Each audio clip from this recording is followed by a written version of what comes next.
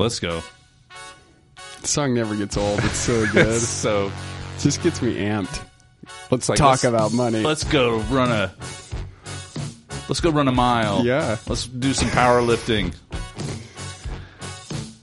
Which is real funny because I've thought about changing the name of this podcast to Mindful Money. Mindful Money, yeah. With a soundtrack like this, it would be kind of unexpected. Like when you think Mindful Money, you're probably thinking, some soothing music. Yeah. And then this comes in. And it's like, hey, these guys are happening. Oh, there you go. That's the positive take. Yes. Hey, everybody, you're listening to Budgeting Redefined for now. But you're listening to Budgeting Redefined. This is episode 10. Today is January 23rd, 2020. I'm here with Dan Seetaller. Hello. My name is Drew Adams. And together we are the co-founders of Weekly. It's an app that helps you stick to a budget by making it simple to understand what you have to spend. And in this podcast, we like to talk about the art and science of spending money and budgeting. So, Dan, last time we were talking about things that you need to cut out of your life in 2020. Yes, I like that. And kind of an offshoot of that thought is like getting rid of actual things in your house. And so recently I've been going through some old stuff and thinking about the problem of selling old stuff Yes. at your house. So you have this thing that still may be useful, but like you said last time, there's a season for it in your life. Yeah. Right out of... I really thought about that since you said it. Yeah. It's like, okay, maybe the season for this thing is over. But it cost me money at some point in my life. And if I can recoup some of that money, that would be cool, right? Right. One of the core values of the Boy Scouts of America when my son was going through the Boy Scouts of America was thriftiness. Yeah. It's a value. So be thrifty. Find the money in these things that you could sell. But the actual practice of getting something and selling it to somebody can be time consuming. So I thought we'd just quickly go down this road. Have you tried to sell something used at your house, and was it successful? Yeah, so I have a couple of stories for that, but I wanted to touch on like kind of the incentive. So there's the financial incentive of selling something, right? You get some money back, but I also have the eco-friendly kind of mindset, helping the environment and like manufacturing less stuff by selling the stuff I own rather than just throwing it in the garbage, right? And that's another thing that kind of drives me, but it is a challenging thing. Some things are easier to sell if it's a higher ticket item, a higher dollar amount, when you bought it, and you're willing to sell it for like 60% or less than what you paid for it. And it's in relatively good condition and it's new. Those things are a little bit easier. So for example, last year for Christmas, we bought our daughter's hoverboards. It was like pink and purple hoverboards. It's like a Segway without a handle. It's just the board, and you just stand on it and you lean forward, and the motors it has a motor. Turn the wheels, and it pushes you forward and I've seen backwards, those. and Those you seem spin fun. around. Yeah, they are very fun. Okay. So those were a blast. But it's like anything, we bought them, and the girls loved them, and they played with them a lot for the first few weeks, and then they played with them a little less over the next few months, and then they played with them a couple times in the summer.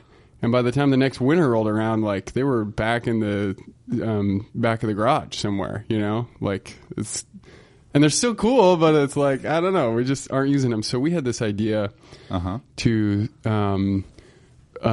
just like you were saying, trying to eliminate, like we talked about last time, eliminating some of the stuff in our lives. So part of our idea for Christmas this year was to sell these hoverboards and let our girls have the money, because they're hoverboards.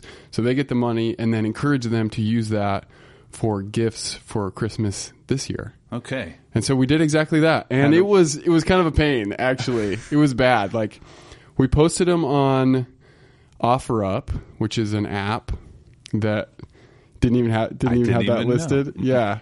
So my wife found it. She posted it in there, and we got a number of people that wanted to buy the hoverboards. And what we found is that people always offer you about 80 to 90% of what you ask for. So we always ask for like 110 if we hope to get $100 out of it, right?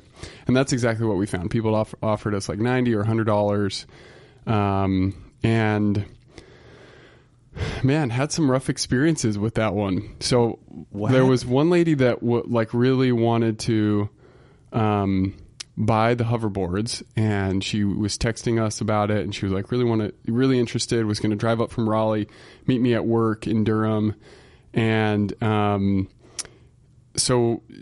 she even said, like, you just made a little girl's Christmas. I was like, all right, this is great. So I brought him into work with me, which is kind of a pain. You know, I had to take the car. I usually take the bus, and got it worked out.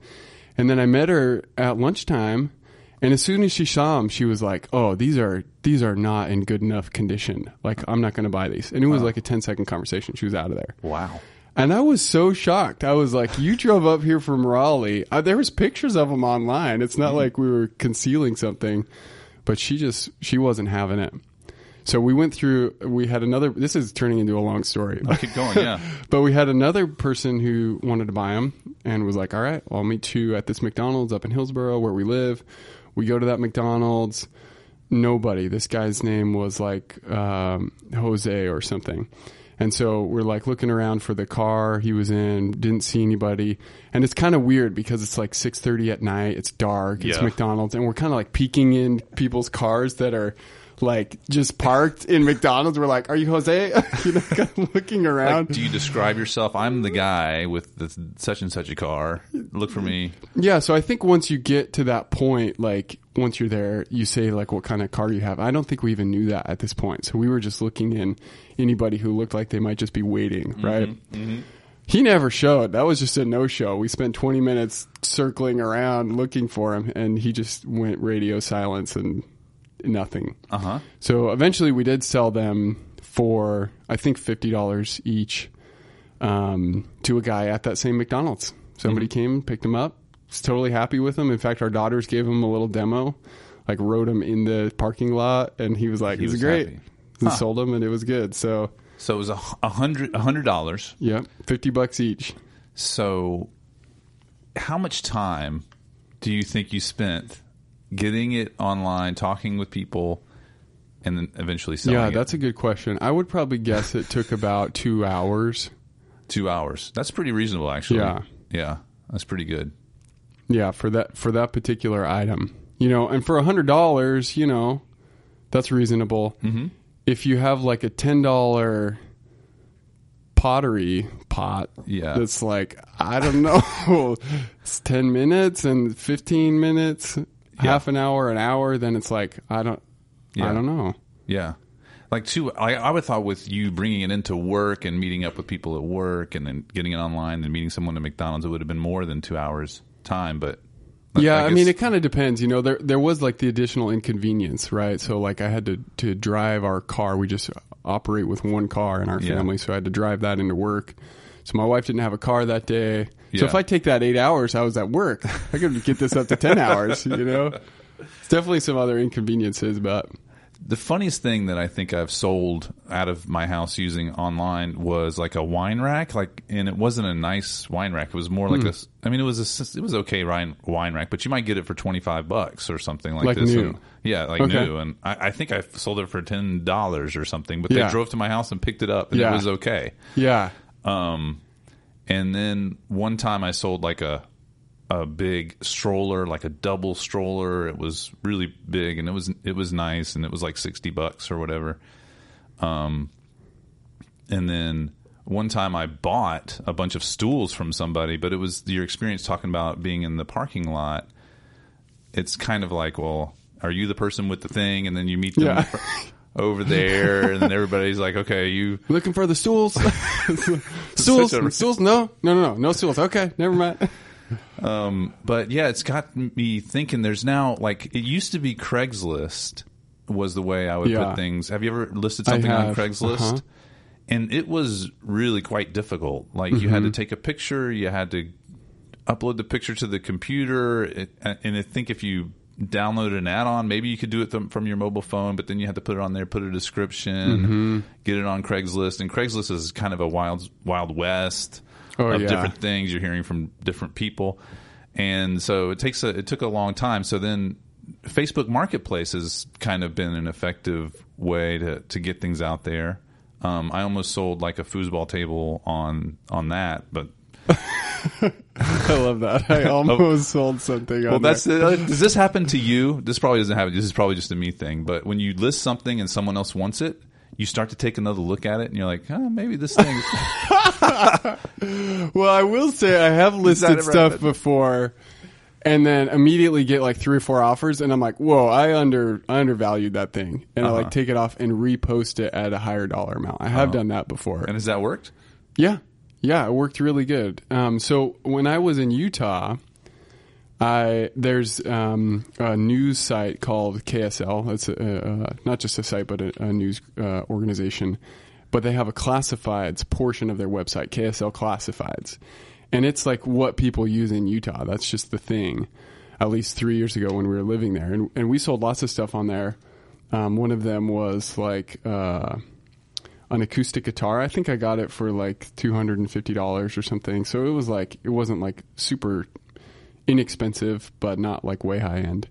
And I don't remember what I posted it for, 85 or something. But I immediately had like 4 or 5 people being like, I will come pick that up right now. Okay.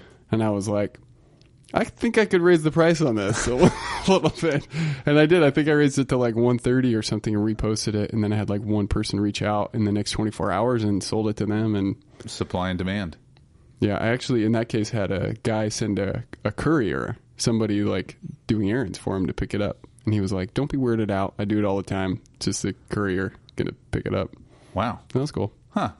I did have a question I wanted to ask you. Yeah. So when you post something online, there's the convenience factor of having them come pick it up from your house. Yeah. But there's also like, to me, the little bit of the risk of like, they know where you live now, if something goes wrong with the product, or just kind of the overall, I know you're not big into this, which is why I'm asking, but like just kind of the overall vibe of like some random stranger knowing where you live. But it does cross my mind, and that's why I think I like the Facebook Marketplace piece, because we're all on Facebook, and if they're interested, you can click on their profile, and you can sort of see, you can more get preview. Comfortable with this as a real person. I don't know if I'm the only person that does that, but I just like, okay, this is a person, it's good, everything's fine, and so I'll share my location. We did sell a girl's bike, and that was satisfying because the little girl came and rode the bike and was really excited. It was that similar experience where like, you're going to make my kid's day. Like the woman who didn't actually end up buying it, but this actually ended up working because they bought, and it was nice to give this bike to someone for pretty cheap, but the girl was really happy. Yeah, it's good for everybody. It was nice. Yeah. So, it seems really like yard sale, it seems really like a good idea, but in actuality will never really happen as a yard sale. I mean, would you? Yes, I totally agree. It seems like that used to be the way to get rid of stuff, but have you ever done a yard sale to get rid of stuff at your house? When we moved from Utah, I kind of remember setting up like basically everything we didn't want to bring with us in the garage. So this was like a modified yard sale. It wasn't like Saturday morning we put up a bunch of signs and we're like sitting out there for 5 hours just hoping people drive by. But like I can't remember exactly how we did it. If like friends and neighbors walked through or something, it was just like kind of available. In our neighborhood this spring, or I guess last year in the spring or summertime, there was like 5 houses that did a yard sale on the same day. And I'm assuming they just communicated on Facebook and like somebody brought it up and then they all kind of got the momentum, which I think could maybe produce more traffic, right? Because that's, I think, the biggest challenge with the yard sale is just getting enough people. But then also like, it seems like in my mind, a lot of the stuff you sell at a yard sale is like under $1. It's just like, we're just trying to get rid of this. Yeah.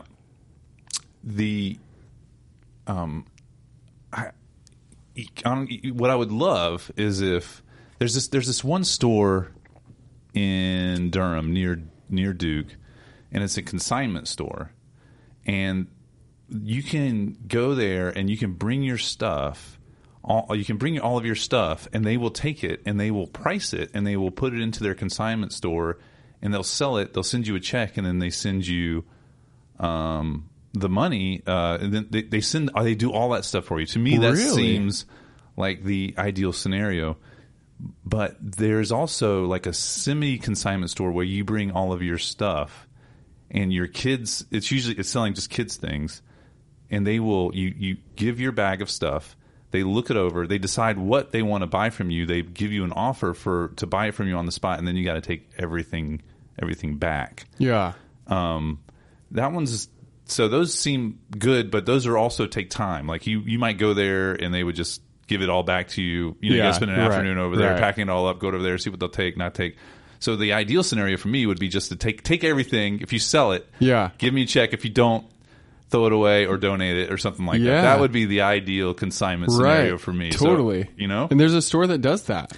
Well, they seem to do that. I remember doing it, and they took the stuff and they sent you a check. I mean, that's rad. I believe they did. Yeah. Anyway, but here's the other thing I remember about that one is very specific intake times. Very hard to get to. Kind of, you had to wind around a couple different things. Hard to find parking. And so every time I think about doing it, I think about how hard it was to actually drop the stuff off. Had to make sure they were open, and it's like, man, I got to really plan for this. Yeah. We have like a Goodwill type place like right by our house, and it's kind of the same thing. Their operating hours of accepting donations is limited. And so we end up driving around with stuff in the back of our car for weeks, just trying to get a time where we can just pop in. And it's like 2 blocks away, but it's not always open when we want to go by. All right, so I want to switch gears here and do a round of why did you buy that? Can you make up a intro music for that real quick? Intro sound? The only noises I have is coming from this morning. Okay. Why'd you buy that? Boop, boop. That sounds like Here we go. Pulling up Weekly. Let's see what we got. Okay, so if you're new to the pod, we're the co-founders of Weekly, and so Weekly is an app where you can either manually input or download from your bank your transactions, and they all go into a weekly view of your spending. So why'd you buy that is Dan and I try to pick something from our weekly spending and discover the motivations behind our spending and just kind of do a little brief money diary on that particular purchase. So, Dan, I hand it off to you. All right. Well, I got a pretty short list of transactions for this exact week. So I'm going to go with the very first transaction, which was $7 worth of donuts on Saturday. Ooh, donuts. So I say the first transaction and on Saturday because I'm using Weekly's new feature of changing the day that my week starts on. Oh, we are going to get into that.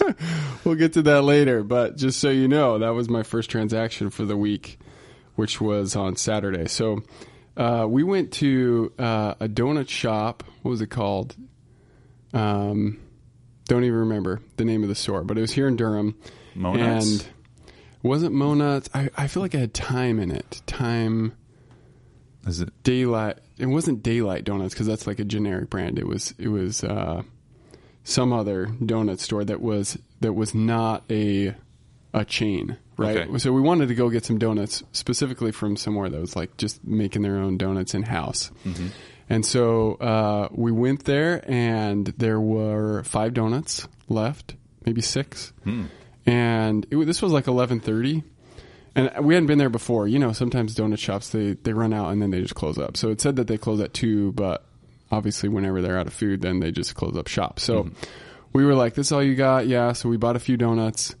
We bought like 3 because the bulk of them were coconut. And that's like, I don't know. Dried coconut's not totally my thing. So then as we were eating the donuts, the guy was like, hey, I'm closing up. Do you guys want these last few? And he just gave them the donuts in the bag for free. With coconut? The coconut ones? The coconut ones. Did you eat them? They turned out to be pretty good. Okay. I did. I ate them. So who was we? It's you and the yeah, girls? Yeah, me and Anna and Susie and Faye, our daughters. Okay. Yeah, Yep. exactly. Mm-hmm. So that was good. That was like a great way to kick off the week. And you were going out and saying, we're going to spend some family time getting some donuts. Is this something you do normally? Or Not really. No, occasion? This was kind of a one-off. Part of the thinking was we're going grocery shopping, and my wife engaged our kids to help make the grocery list while we were eating donuts. Okay. So that they...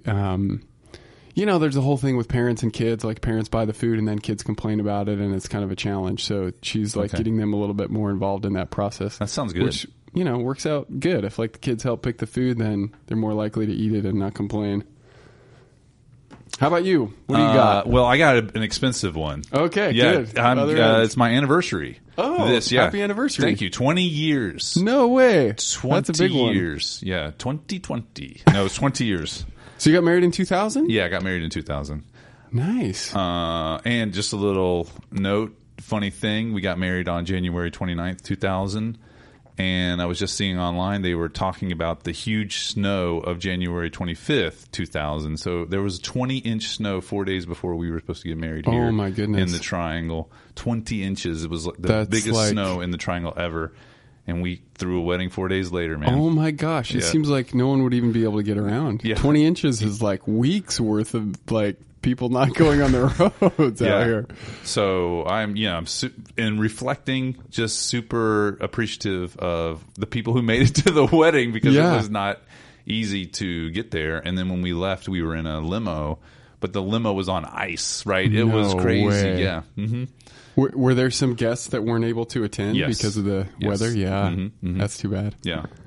So anyway, I have a charge here for $326. So I'm taking my wife out. We're going to Asheville for the weekend, and that's where that money is going. So good. A little getaway. Yeah, a little getaway. That's awesome. But it does bring up the subject of when you have a big purchase like this and you're trying to budget on a weekly basis, this might blow out your budget for the week, and you just let it be a rollover into the next week, I guess, or hopefully you've saved up some rollover.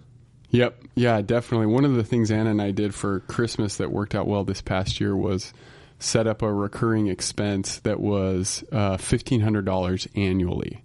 And so all throughout last year, we were spending a little bit less each week. And then when December rolled around, we just put $1,500 as an income transaction into our weekly amount, and then just ate away at that as we bought Christmas presents and gifts and everything. Yeah, cool. All right, cool. Let's take a quick bake. Let's take a quick bake. Have ourselves some donuts. No, let's take a quick break, and when we come back, we'll dive deeper into these new features, and we'll discuss that.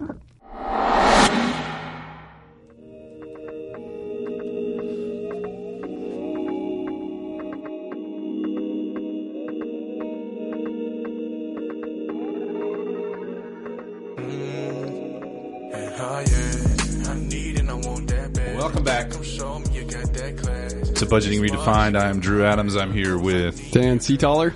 And here's part 2 of episode 10. I wanted to talk about two major features that you have been working on and you've launched into the app recently, requested by our customers. And let's dive in. One is the ability to look at past transactions, and 2 is to adjust the start date of your week. So go ahead and dive in. Yeah. So the first one, like Drew said, the ability to view prior transactions on prior weeks. You can access this feature on the tracker page, which is the first page that'll pull up in the app with the icon on the bottom left, the little credit card. And then on the top right of the screen, there'll be the date range of the current week. And there's a little background color there that you can tap on that will open up the week's history modal. So in this modal, you'll be able to see all of your past weeks, the date range for the week, and the ending balance that you ended on. So that'll be the same number that you see right front and center, the safe to spend when you're reviewing a particular week. So you can look into this page, tap on any previous week, and it'll load the data for that week. You'll see your ending safe to spend balance, all the transactions for that week. And then there'll be a banner up at the top telling you how many weeks back you are, and you can tap on that banner to return right back to where you were today. One other thing to mention on the feature is the rollover indication. So rollover is kind of an interesting thing. I'd be interested on any feedback from users, how and when they use the rollover. Kind of the idea and conception of it in my mind was, if you try to leave the rollover on, particularly if you're overspending on a week, then that gives you the opportunity to reduce your spending in the subsequent weeks and catch up and ultimately stay within your budget. It may not be uncommon to overspend on a particular week or not and right at within your budget. And if you do spend less on a subsequent week, then ultimately you're in the clear. You've spent less than you had available, or less than was available to you. And so that's a critical concept. And so the idea of keeping the rollover off as much as possible, I think is important. Now, if you have extra money and you just want to keep it stored away in your bank account, then you can turn the rollover off at the end of a week if you haven't spent everything, and then you'll just start with your regular allowance at the new week. The rollover indication on the modal will display between 2 weeks. So if you ended a certain week and then you turn the rollover off on the next week to start fresh, then you'll see that rollover off indicator in between the 2 weeks. Mm-hmm. And why did we build this feature, right? What's it good for? The main idea of Weekly is to keep you focused on what you can safely spend now, but we found that customers were asking to see previous weeks. Yeah. So what's the use of being able to go back and look at other weeks, you think? Yeah, I think there's a few reasons. One for sure is I think there can be the case where you may want to double check to make sure you got all your transactions entered in for the prior week. For sure. So you just go look at the last week, make sure everything looks good. We try to encourage that with the way we start new weeks with like the week in review modal. You check all your spending and like kind of give users a chance to become present and make sure that they've input their transactions. Mm-hmm. But certainly you may want to be able to review that. An additional feature or advantage of this layout is being able to see your ending balance over weeks. Yes. And the rollover indication is a little bit starker than the other background colors, so it really makes it easy to see at a glance how many weeks in a row you've gone without turning your rollover off. Mm-hmm. So you can see, you may be overspending $30 or $40 every week, but you're keeping your rollover on and you're tapering down your spending in subsequent weeks, and ultimately you're in the clear. Yeah. So I think that's a big part of it. For sure. I think for sure, like, 'cause you can go and look at these past weeks and see how you're doing. Like, how are you comparing? Are you getting better, or is it staying stable, or are you spending more? And we talk a little bit about the usefulness of there's mindfulness in the current week's spending.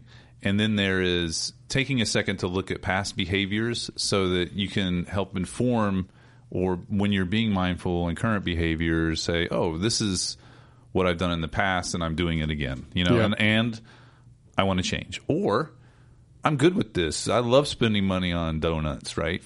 With my kids and my family. It's important. It's good. Let's keep it up, and I have the money to do it, Yep. Yeah, exactly. And so before this release, you really couldn't see how well you had done in previous weeks, but now you can compare. You can scroll down and just get a quick view. Yep.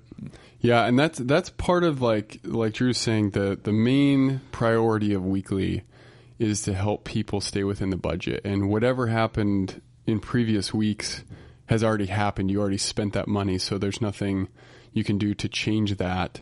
Although this feature kind of helps make you more aware of that, so that you can have better perspective going forward.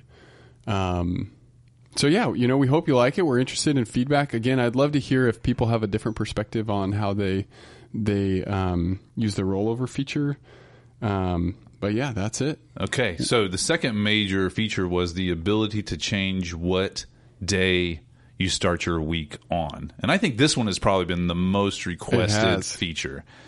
Can you talk about that for a second? Yep. Yeah, that's a big one. So it's interesting. The name of our app, Weekly Budgeting, lends itself just in terms of marketing and searching for people that get paid on a weekly basis. Mm-hmm. And I'm sure there's a good percentage of our users that do get paid on a weekly basis. And so they're kind of naturally already thinking about budgeting on a weekly basis, which is a little bit interesting to me because the real intention of weekly or part of the underlying principle is to separate your spending from your cash flow. So whether you get paid on a monthly basis, whether you get paid bi-weekly or weekly, it doesn't really matter because weekly averages your spending, your income and your recurring expenses, and then just gives you a weekly number. So you don't have to get paid on a weekly basis. But I do think a lot of our users do get paid on a weekly basis and like the idea of starting a week on the day they get paid, which is fine. Other users like myself, I get paid twice a month, so it doesn't really have any relationship to weeks. But I found it more enriching to my own life to have a fresh budget on Saturday when we're going to the grocery store, we're doing activities, and that's really where we want flexibility. And then Sunday we're usually doing church and other things. And then Monday through Friday, we can kind of get by if we don't have a lot of extra money, right? We're doing school, we're doing work, we're doing other activities that have already been paid for, and it's easier to cut back. We eat at home, and that works for us. So that was the impetus for the feature. Lots of people requesting it, and that makes sense. You can start your week on Monday through Friday. Now, the implementation was a little bit more challenging because if you start, if you're a current weekly user, you start your weeks on Sunday and you change to a Wednesday, then that has an effect on how much you can spend this week. So if it's Sunday and you just started your week, for example, and you change your week start date to Wednesday, then your next week is going to start in Sunday, Monday, Tuesday. So you have 3 days in the current week before a new week starts. And so part of building out this feature was building in an adjustment to the allowance for the current week when you change your start day, and then making that allowance adjustment visible to users so that it makes sense. Right. And this only applies to current users who then have put transactions in and then adjust the start date of their week. Yep. If you're coming in brand new, then you'll just start off on the first day of your week. Right. Correct? Yeah. And that may change in the future because Drew and I haven't talked about this. This is live. We're doing it live on the podcast. But one of the things I was thinking is I think it can be a little weird for users to jump into weekly, fresh, a new user. They want to start their week on a Friday, let's say, and it's Tuesday. And so we basically can prompt users to input transactions from since last Saturday, Sunday, Monday, and today. Or we could start them on Tuesday and just have that first week be a short week. Yeah, that sounds good. I like so that that's kind of what I'm thinking. But yeah, currently any new users will flow into the app and then can make adjustments from there. So let me tell you how to use the feature. This one's hidden away in the settings. So the bottom right button, the 3 dots, tap on that, and then scroll down to the account section. And at the top of that, you'll see a week start day with a yellow calendar icon, and it'll have your currently selected start day. So you just tap on that little link there. You'll get a pop-up. It says week start day, pick a day to start your week. So it'll have the currently selected day highlighted in green, and you just tap on any other day. When you do tap on another day, you'll get this little window that says that your active week will finish a certain number of days early, and your allowance for this week will be adjusted to and give you a new dollar amount based on the number of days that'll be in your current week. So that hopefully makes sense to people, because you've already started. If you're getting to this page, you've already started a week, and so adjusting the day will reduce the number of days in the week. So you just tap save. That'll save and then disappear. And then you go back over to the tracker tab, and you'll see a banner at the top that says this week only has however many days. and that your allowance has been adjusted. And you'll see that allowance amount right on the bar underneath the safe to spend will be a lower number than the allowance amount you'll see at the bottom of the recurring page. So if you tap on the little circle with an arrow right next to the credit card at the bottom, you'll see your regular allowance amount. So hopefully that makes sense to people and makes it easy to change the week start date without overspending, right? So because we're doing those calculations, you're sure to stay within your budget. Yeah, fantastic, man. Good job. Good work. And, of course, we'd love to hear your feedback. You can email us at support@weeklybudgeting.com. And also, as on a final note, I wanted to talk about money diaries. So what we do on this podcast when we're talking about why'd you buy that, we're really trying to uncover the values and motivations of spending money and being mindful about spending money and the joy that it really brings about being mindful when you're spending your money so you don't feel anxious about it. Like, do I have the money to spend right now? No, you do. And it's good and everything's fine. So there is this feature on Refinery29, which is a website. So shout out to them. But they do this thing called weekly money diaries. And people write in where they live, what their salaries are, and then what they spend on their recurring basis, and then how they spend their weekly leftover allowance. And it's both educational in terms of you get to see how people spend their money, and it's also kind of instructive it's self-revealing, right? So you get to see how people spend their money. It makes you feel good about spending your own money in your own ways on things that you value.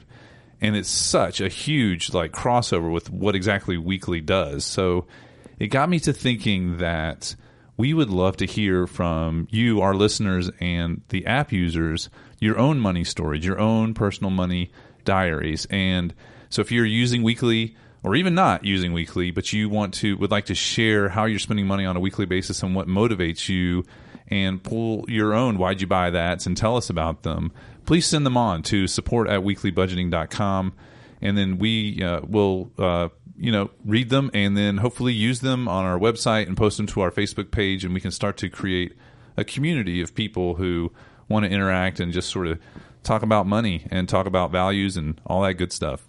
Yeah, I think that's going to be so interesting. I hope we get some people that are willing to share and take the time. Like you say, I think it can be kind of self-revealing to give a little bit of context to your transactions and, what you bought, when you bought it, what the discussions were, maybe if you've got a partner or not, what that dynamic's like, and seeing all that pulled together, I think is really interesting and fun. Cool. Well, I think that about wraps it up. Let me give a shout out to Aquafino, who we're playing here in the background. You can find them on Spotify. And again, if you want to download the app, want to give it a shot, we're on the iPhone right now. And you can go to weeklybudgeting.com and you can click on the button that you see there to download the app. And come on, join the community. Get in, man. The water's warm. We're also ranking pretty well for Weekly Budget. So if you just go into the App Store, you search Weekly Budget, we're the second result. Hopefully, sooner than later, we'll be number one. But yeah, Weekly Budget on the App Store or weeklybudgeting.com. We'd love to have you. Okay. And that's it for this podcast, Budgeting Redefined. Thank you for listening. But I'm glad it ain't work when I want it. Cause now I found what I want, yeah. She ain't finna change and I know it. In my bag, I've been really on it. Feel like time really fast, but it's don't it. And me and her, I'ma hold it. She wanna see you.